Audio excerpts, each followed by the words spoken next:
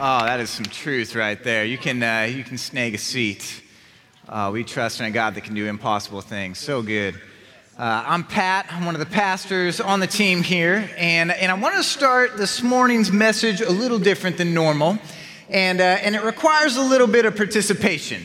And so if you would be so kind as to raise your hand or make a little noise as I walk through a few things, but I'm curious if these are things that you know or you've used or have been an aspect of life in one form or another as you've seen the years move on in technology. The first is the beloved cassette tape. Anybody ever seen one of these? Oh yeah, the cassette tape. How about, let's go back a little farther. Anybody 8-track? Anybody 8-track? Oh yeah, all right, cool.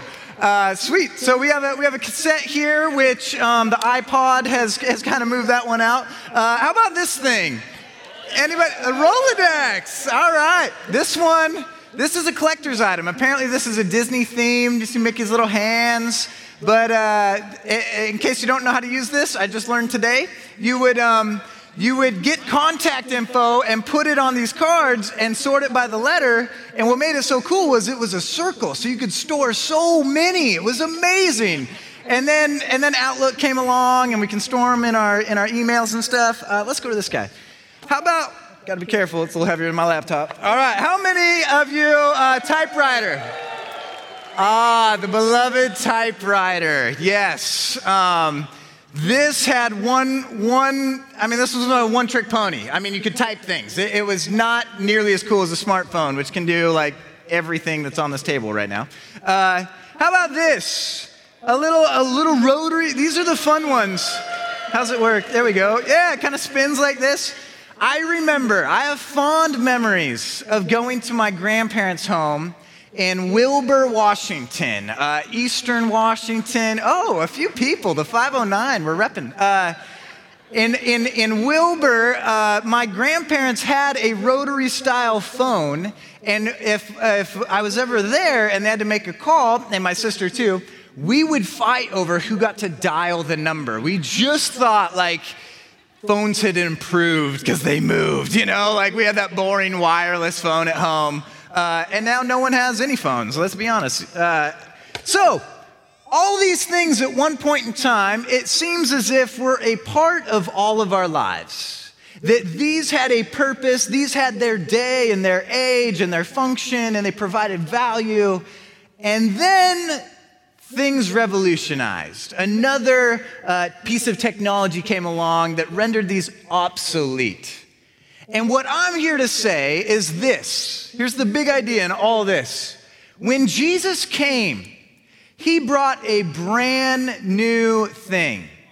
He brought something that people had never seen, people had never experienced, people had never even imagined. And what it was called was the church. And it rendered religion obsolete. It rendered it unnecessary. It rendered it just a way of the past, just part of history, because this brand new thing was where it was at. And so we're going to be spending these next few weeks together, this week, next week, and the week after. And I really hope that you commit to coming to church these next few weeks, because it's going to have an effect. I think two different things are going to be in play here for people. I think it's going to have an effect where some in here, it's going to feel just a little bit uncomfortable, because your notion, your idea of what church is, of how it operates, of what it means, that definition of church, you'll actually realize it's kind of outdated. It's actually no longer that definition of church that maybe you've been holding on to is actually not accurate. It needs to be updated. And for others in here, I think you'll experience the opposite. I think you'll actually experience, man, I feel so encouraged having these discussions, because I'm realizing, I'm hearing you say that the same things that I've resisted about the church are things that the church should have been resisting all along. And you'll recognize that these things that have bothered you or frustrated you or saddened you are the same things that have bothered, frustrated, and saddened Jesus, who's the founder of this whole thing, all along. And so there's going to be three real things that we kind of tap into on this series, on this front, on this idea of be the church. And the first is this. We're going to learn what the church is. It's always good. If you're doing a series, it's always good to describe what the series title is. If we're saying be the church, we got to know what that means. What is the church? The second thing we'll do, and we'll spend time on it this morning, is we're going to talk about what the church isn't. Sometimes we come to church to learn new things. Other times we come here, we gather, we listen so that we can actually unlearn things. And so we may have to unlearn what we thought the church was. So we'll learn what the church is, we'll learn what the church isn't, and then the third aspect of the heart of the series is we'll learn what it means to simply be the church. To be the church. You'll notice it's not go to church, it's not build a church, it's be the church. And so we're going to spend time on all those fronts. And I think it serves us well to begin kind of with this statement, because I think many of us would agree with this. There are many things in life that we hold on to, and what happens is they actually hold us back. There's many things that we hold on to that then end up holding us back. And I just wonder, I ponder this as I was praying and as I was spending time and really marinating on what to deliver and to communicate this morning. I wonder if we were to quiet ourselves and still our hearts and we were to hear Jesus, I wonder if he would say something like this, that I came to bring a brand new thing, and you're holding on to the old, the obsolete, the very thing I came to do away with.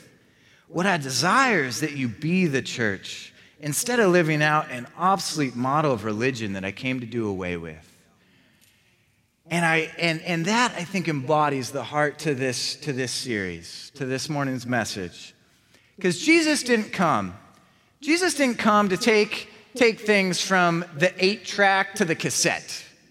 He didn't come to take things from the cassette to the CD. He came to bring things from like an old vinyl record to Spotify, right? Just revolutionize the whole thing. And I don't know if that's theologically sound.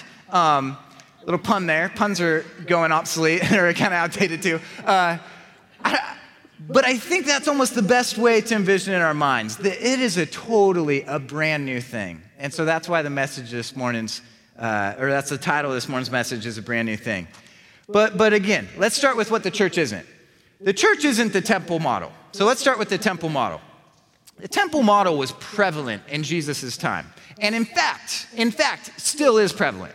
Let's not pretend that this is just done. The temple model still exists. It's still alive and well, because wherever religion is, the temple model is thriving.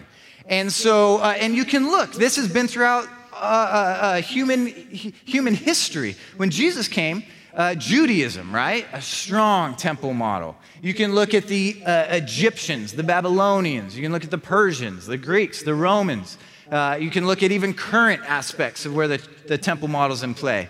And there's 3 core attributes of the temple model. And again, these are things that Jesus came to do away with, this idea of the temple model. But there's 3 core things.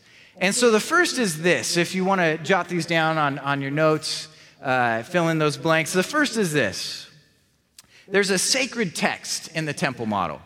There is a sacred text. There is a document, there is a scroll, there is something outlined, kind of the code of life, the do's and the don'ts. There is the code, right, that's just spelled out for you right there, and that is sacred.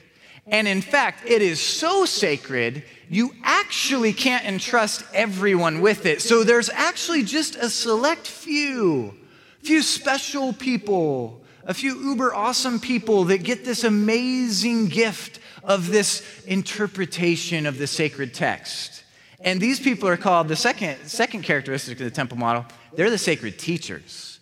And because they're sacred, you can't mess with the teachers.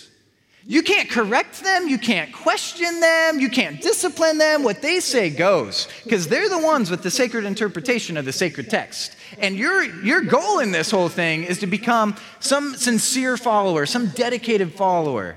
And ultimately, it drives you to a place of becoming really a superstitious follower, because you start mixing that sacred text with these sacred teachers. But the trifecta is not complete until you can locate yourself in a particular place, and that place is the sacred temple. And the temple, this isn't just any place. This isn't just a place to connect with God. This is the place to connect with God. And the temple model, it's not complete until you are in this sacred space, whether it be a building on a hilltop or some sacred river or some sacred site of a prophet perhaps or something, but it's not, the trifecta is not complete until you are in the sacred temple, hearing from the sacred teachers about the sacred text, and you're learning, you're trying to live out these sacred practices, because if you don't, then you're banished, you're doomed, you're done, you go to hell, or whatever this religion entails, whatever the consequences are, that's what happens. And so that's the temple model. And Jesus did a brand new thing, thankfully. Thankfully, he brought a brand new thing. And what he established, what he brought here was the church. And here's what the church is. Here's a working definition of the church. It really comes from a Greek word, ekklesia.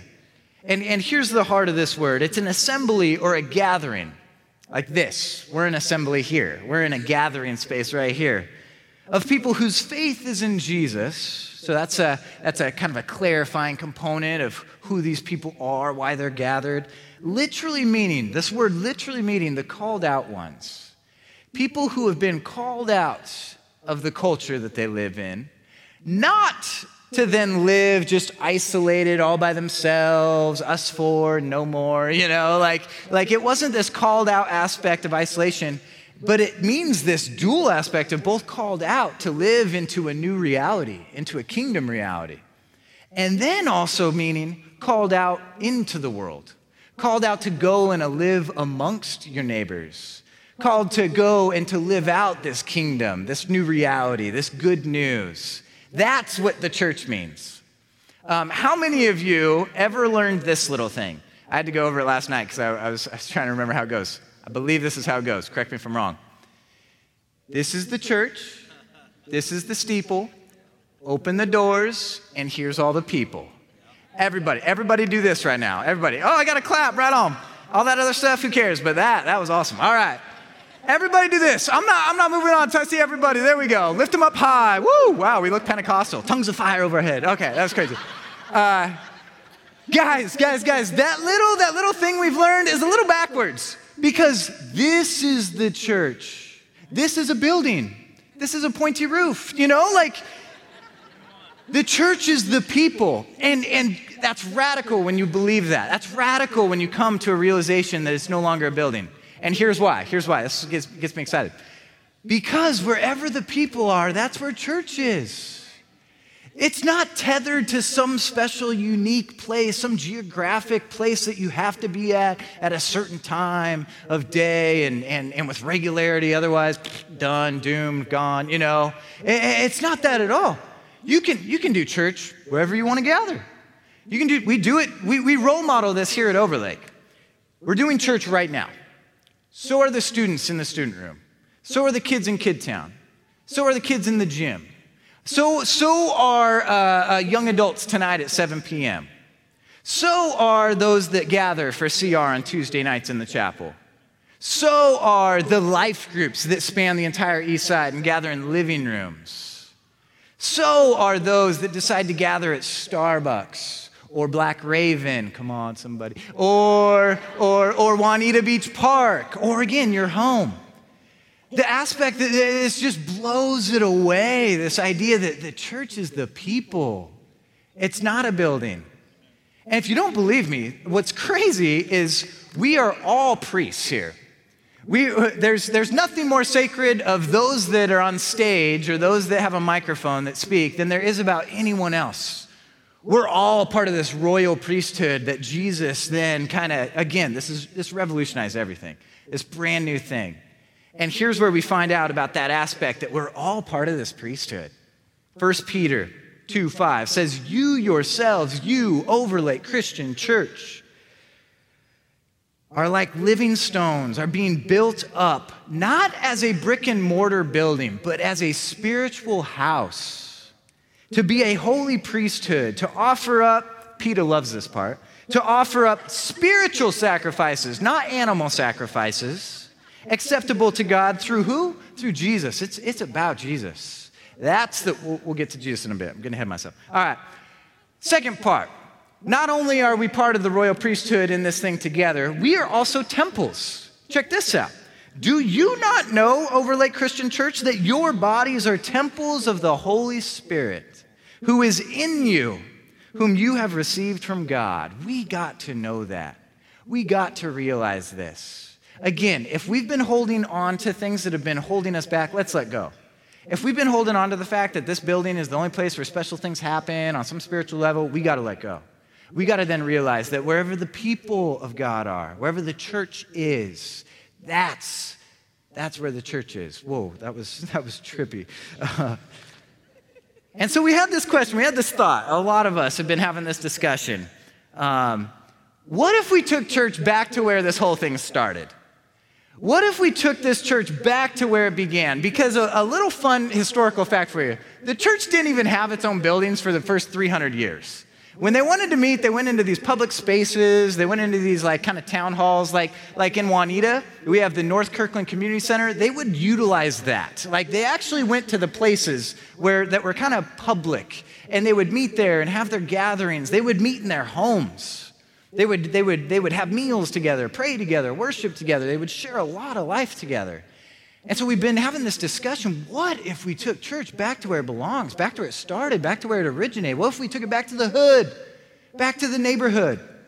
I'm actually, every time I look over here, I can't help but see Rich Butler, who last weekend, it was last weekend, he shared my purpose. I sense that the purpose that I have is to take church back to the neighborhood. And so we're thinking, what if we just send everyone out? Again, we're called out to not just come out of the culture, but to go out into the world. And it doesn't need to look drab or boring at all. It can look as simple as neighborhood block parties, summer gatherings where we're inviting neighbors to come to meet one another. And so we actually printed up a gob of these. They're simply a generic thing. It says, join us at our neighborhood summer block party. Yes, I can read. On the back, date, time, place, bring. You can write a little message, let them know, hey, this is from your neighbor, Pat Swanson, who lives in that one condo, who walks this dog, who drives this car, because you probably never met me. That's just our culture now. But what if we did this? What if we took church back to where it all started? What if we gathered and got to actually meet those that live near us, and they got to meet others who live near them? And what if this is where it starts, is simply, again, just re-engaging with relationships? And so we're working on this. No joke, this is happening. The facilities team is working on this. We're making multiple sets of cornhole, that little game where you throw the beanbag. I don't know, that was weird. Beanbag. We got these signs that are made that are generic that simply say, welcome, neighborhood gathering, that you can put in the ground and they kind of blow in the wind. And, it just lets everyone know, like, hey, you're welcome. If this is your home, come join us. We have sidewalk chalk, footballs, frisbees. I mean, we want to equip you. We're not just saying, go do this. We want to be coming alongside you in this. And so please take us up on this offer. What if instead of viewing summer as a time where, everyone leaves anyways, and it's just like, vacation after vacation, who cares? What if we leverage the summertime when everyone wants to be outside anyways to actually get to meet other people? And how cool would it be if your life group got behind this and you had others to kind of help plan and execute this thing? But please, again, take us up on this and then let us know your plans. We'd love to come. We'd love to, if there's any way we can help or take pictures or whatever, we'd love to share the stories from here to let others know of what's happening. But again, it's that aspect that church isn't the building, it's the people. It's the people. And so just as the temple model has sacred things that you don't mess with, I need to let you know there are things that the church has that you don't mess with. We have things that you do not mess with. That, in fact, each and every one of these three things I'm about to walk through, I would be willing to die for.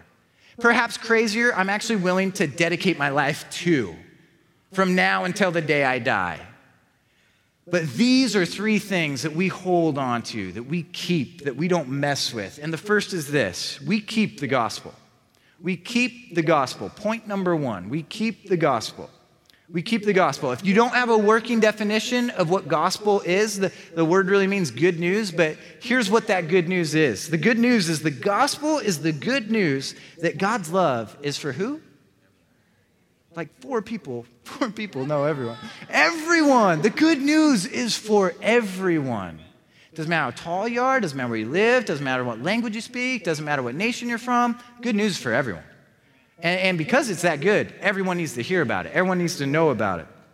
You see, Paul's very first letter that he wrote, that we have in our Bible, is Galatians. It was a letter. It didn't have numbers in it at all. Those got added later, but it was just simply a letter that he wrote to a church that was in this region called Galatia, and was kind of funny. I think it's funny, but I wasn't a part of this church, so they probably didn't think it was funny. It's not the warm, fuzzy letter that other churches got. Like the church in Philippi, they were lucky. They got one that started with the words, I think it's in like verse 3. Paul actually says like, oh, I just thank my God every time I remember you guys. Galatia didn't get that one. Yeah, they got a different tone from Paul. They got a different letter from Paul. And it's all because Paul caught wind of a different gospel getting communicated. And so let's read a few verses out of this. Here's what Paul says. I'll do my best to echo probably the tone that he's trying to write with. I am astonished that you are so quickly deserting the one who called you to live in the grace of Christ and are turning to a different gospel. Circle different gospel. Which is really no gospel at all. Evidently, some people are throwing you into confusion and are trying to pervert the gospel of Christ. Didn't think the word pervert was in your Bible, did you? Paul dropped that one. He's just, bam! You don't think I'm serious, Galatia? Ta-cha! All right, I'll continue. But even if we, here's what Paul's saying, even though I know how highly you guys regard me and I'm an apostle of Christ and all this stuff, even if me check this out, or an angel from heaven, he's saying, I don't care if it's me, I don't care if it's actually an angel that comes down and shares something with you, but even if we or an angel from heaven should preach a gospel other than the one we preached to you, let them be under God's curse. Bam, exclamation mark. Not even sure that's in the Greek, but we added it. Cha-cha. As we have already said, I love this. He's like, let me repeat. If you did not read that last line of the letter, I'm going to write the same one out. As we have already said, so now I say again, if anyone is preaching to you a gospel other than what you accepted, let them be under God's curse. We keep the gospel. We don't change it. We don't add to it. We don't take away from it. We keep it. We keep the pure gospel that's been given to us, not by man, but by Jesus. Best metaphor that I can use for this, the best thing as I was thinking about this that I came up with, the gospel is the DNA of the church. The gospel is what gives us traits and characteristics that then you can look at and say, yeah, that's the church. Here's what I mean. The DNA, the DNA of, everyone has DNA in here. It tells your body what color hair you have, what color eyes, how many fingers you have, how long they are. The traits and aspects you have are in your DNA. The gospel is the DNA of the church. Here's how this plays out. Let's look at nature for a moment here. Anybody ever heard of the big leaf hydrangea? Anybody? Yeah, I didn't either till last week, but it exists. It's a real thing, the big leaf hydrangea. If you take a seed from the big leaf hydrangea, actually let's take 3 seeds from it. 3 seeds from the big leaf hydrangea. If you take one of those and you plant it in the soil of Indiana, it will produce pink flowers. I don't know why, I don't know how, but it produces pink flowers. You take that same seed, you go over to Brazil or Poland, don't know why, just those 2 places, you plant that same seed in the soil in Brazil or Poland, you have blue flowers. You take the same seed, you plant it in other places, you get purple flowers. I don't know who is traveling the world like planting seeds and then actually like seeing, hey, I don't know who's doing this. It's a real thing. You know what it is yet to produce? Thorns. We're like, wow, it's really, that's not that amazing at all, you know? It's yet to produce thorns. You know what and this is just it, the gospel, it has this trait, this characteristic of people that just love others outlandishly. And yet that love may express itself different. It may look different in Kingsgate than it'll look in Juanita. It may look different here in Seattle than it will in Poland or Brazil or Kenya. But I'll tell you this, one thing that the gospel does not produce are people who walk around with their noses up, wagging their fingers at other people, letting them know what they need to do in addition to faith in Jesus. It's yet to produce, the true gospel is yet to produce people who post on Facebook how everyone else needs to change. It is yet to produce people who walk around bullhorns just condemning people. It's yet to produce any of that. The true gospel has always produced a people who are the church, who love others outlandishly. And what happened in Galatia is exactly the opposite. Paul knew a different gospel was being communicated because he went there, he helped plant these churches, he made sure they heard the correct gospel, and then he jetted out of town to go plant other churches. Behind him came this crew of dudes, this crew of men. And they were Jewish, but believers. They were called the Judaizers. And what they told people was, yeah, faith in Jesus, that's an important component. But you actually need to become a Jew first. And I mean, Jesus was a Jew, so you got to become a Jew too. So this is crazy. This is crazy. They're telling men, I mean, for gentlemen in the room, this would require a little surgery, you know, like, no thanks. Like, I like the pure gospel Paul was communicating far better. And Paul's saying, if people are adding hoops to jump through, if they're actually adding next steps, if they're taking away from the gospel or adding to it, that is not the gospel. We need to keep the gospel. And that's why they got this pretty direct message from Paul, saying that gospel that you're hearing, that whole like surgery thing is done. It's over with. That is a perverted gospel altogether. Here's the danger. It's so tempting to change the gospel. I love this quote by Richard Halverson. He says, when Greeks got the gospel, they turned it into a philosophy. When the Romans got it, they turned it into a government. And when the Europeans got it, they turned it into a culture. And when Americans got it, they turned it into a business. We need to keep the gospel. We can't change it. We can't add to it. And you know why? Paul knows why. He lets them know. Galatians 1:11. I want you to know, brothers and sisters at Overlay Christian Church in Redmond, Washington, that the gospel I preached is not of human origin. I did not receive it from any man, nor was I taught it in seminary or some other school or from other book I read. Rather, I received it by the revelation from who? Jesus. We don't mess with the gospel because if you mess with the gospel, you're messing with Jesus. And that's point number 2. We cling to Jesus. That's something else that we'd be willing to lay our lives down for, and more so, give our lives to. We cling to Jesus. We hold tightly to him. We don't let him go. Earlier I said, many times we hold on to things that then hold us back. There's other things that unless you hold on to, you're not moving forward. And the church isn't moving forward unless it's clinging to Jesus. And so we cling to Jesus. And this is the one point. Everybody listen, everybody in right here. And if you're listening online, get this. That's the biggest question you'll ever have to answer is who is Jesus? Who is Jesus? And so everyone on the church staff here, everyone that serves in ministry here, we all are trying to create environments where asking that question is safe, it's encouraged. We want people to wrestle with who is Jesus? Who is Jesus? Investigate it. Wrestle with it. Ask the tough questions. But our desire is that people would be asking that question and arriving to an answer on it. And really, you got about 2 options, is the way I see it. Jesus was either history's greatest con artist, pulled the wool over billions of people's eyes for the last 2,000 years, somehow, I don't know how, he's done it, or he is who he claimed to be. He did what he claimed to have done. The cross accomplished what he said it accomplished, and he will come and do what he claims he will come and do. And so that is the biggest question that you and everyone else will need to answer. Who is Jesus? And once you arrive at this place of believing and trusting in his life, in who he is and what he's done, then the next step is something called baptism. And again, this isn't a hoop that we jump through. This isn't something we've added to the gospel. This is something even Jesus role modeled for us. It's simply an outward expression of a commitment you're making at a heart level. It's a declaration. It's professing to others this decision that you've arrived to. And so in 2 weeks, if you have arrived to this place and yet to have been dunked under the water, then this is your chance in 2 weeks.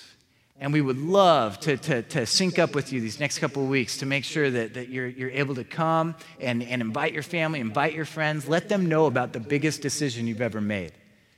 And so I'll stop there. I know that there's many from last week, several hundred that came forward that are in that camp. And so that you may be in the room today. And that's, again, the next step.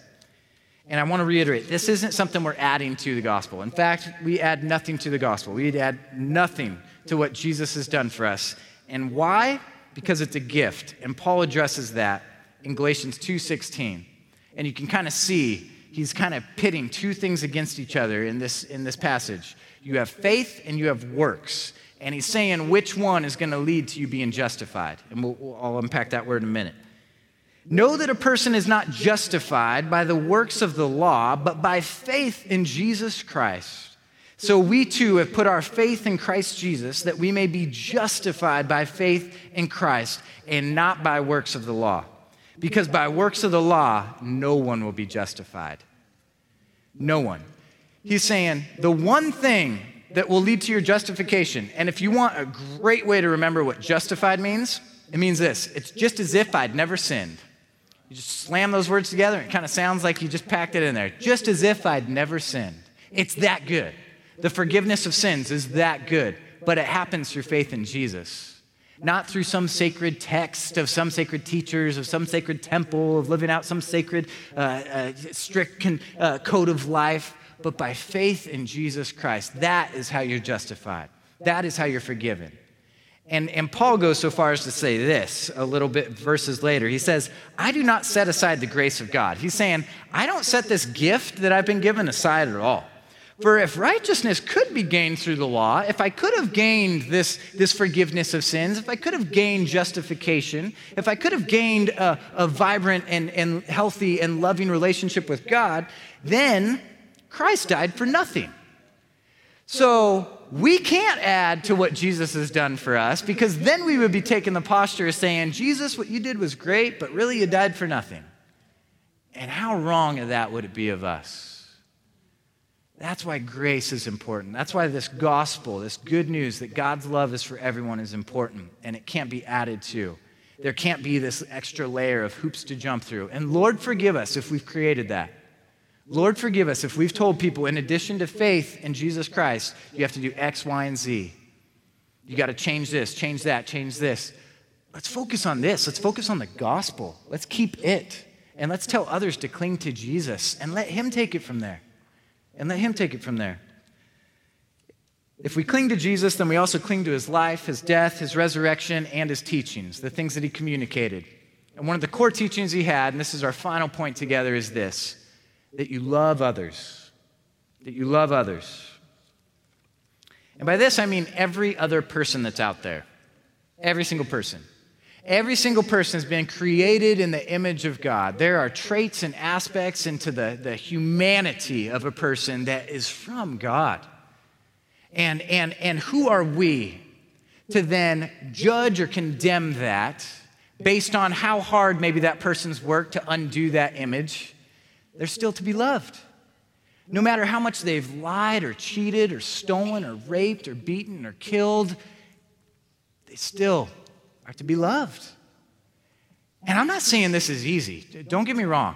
And I'm not saying a little 30-minute message on this just fixes everything. This is crazy stuff.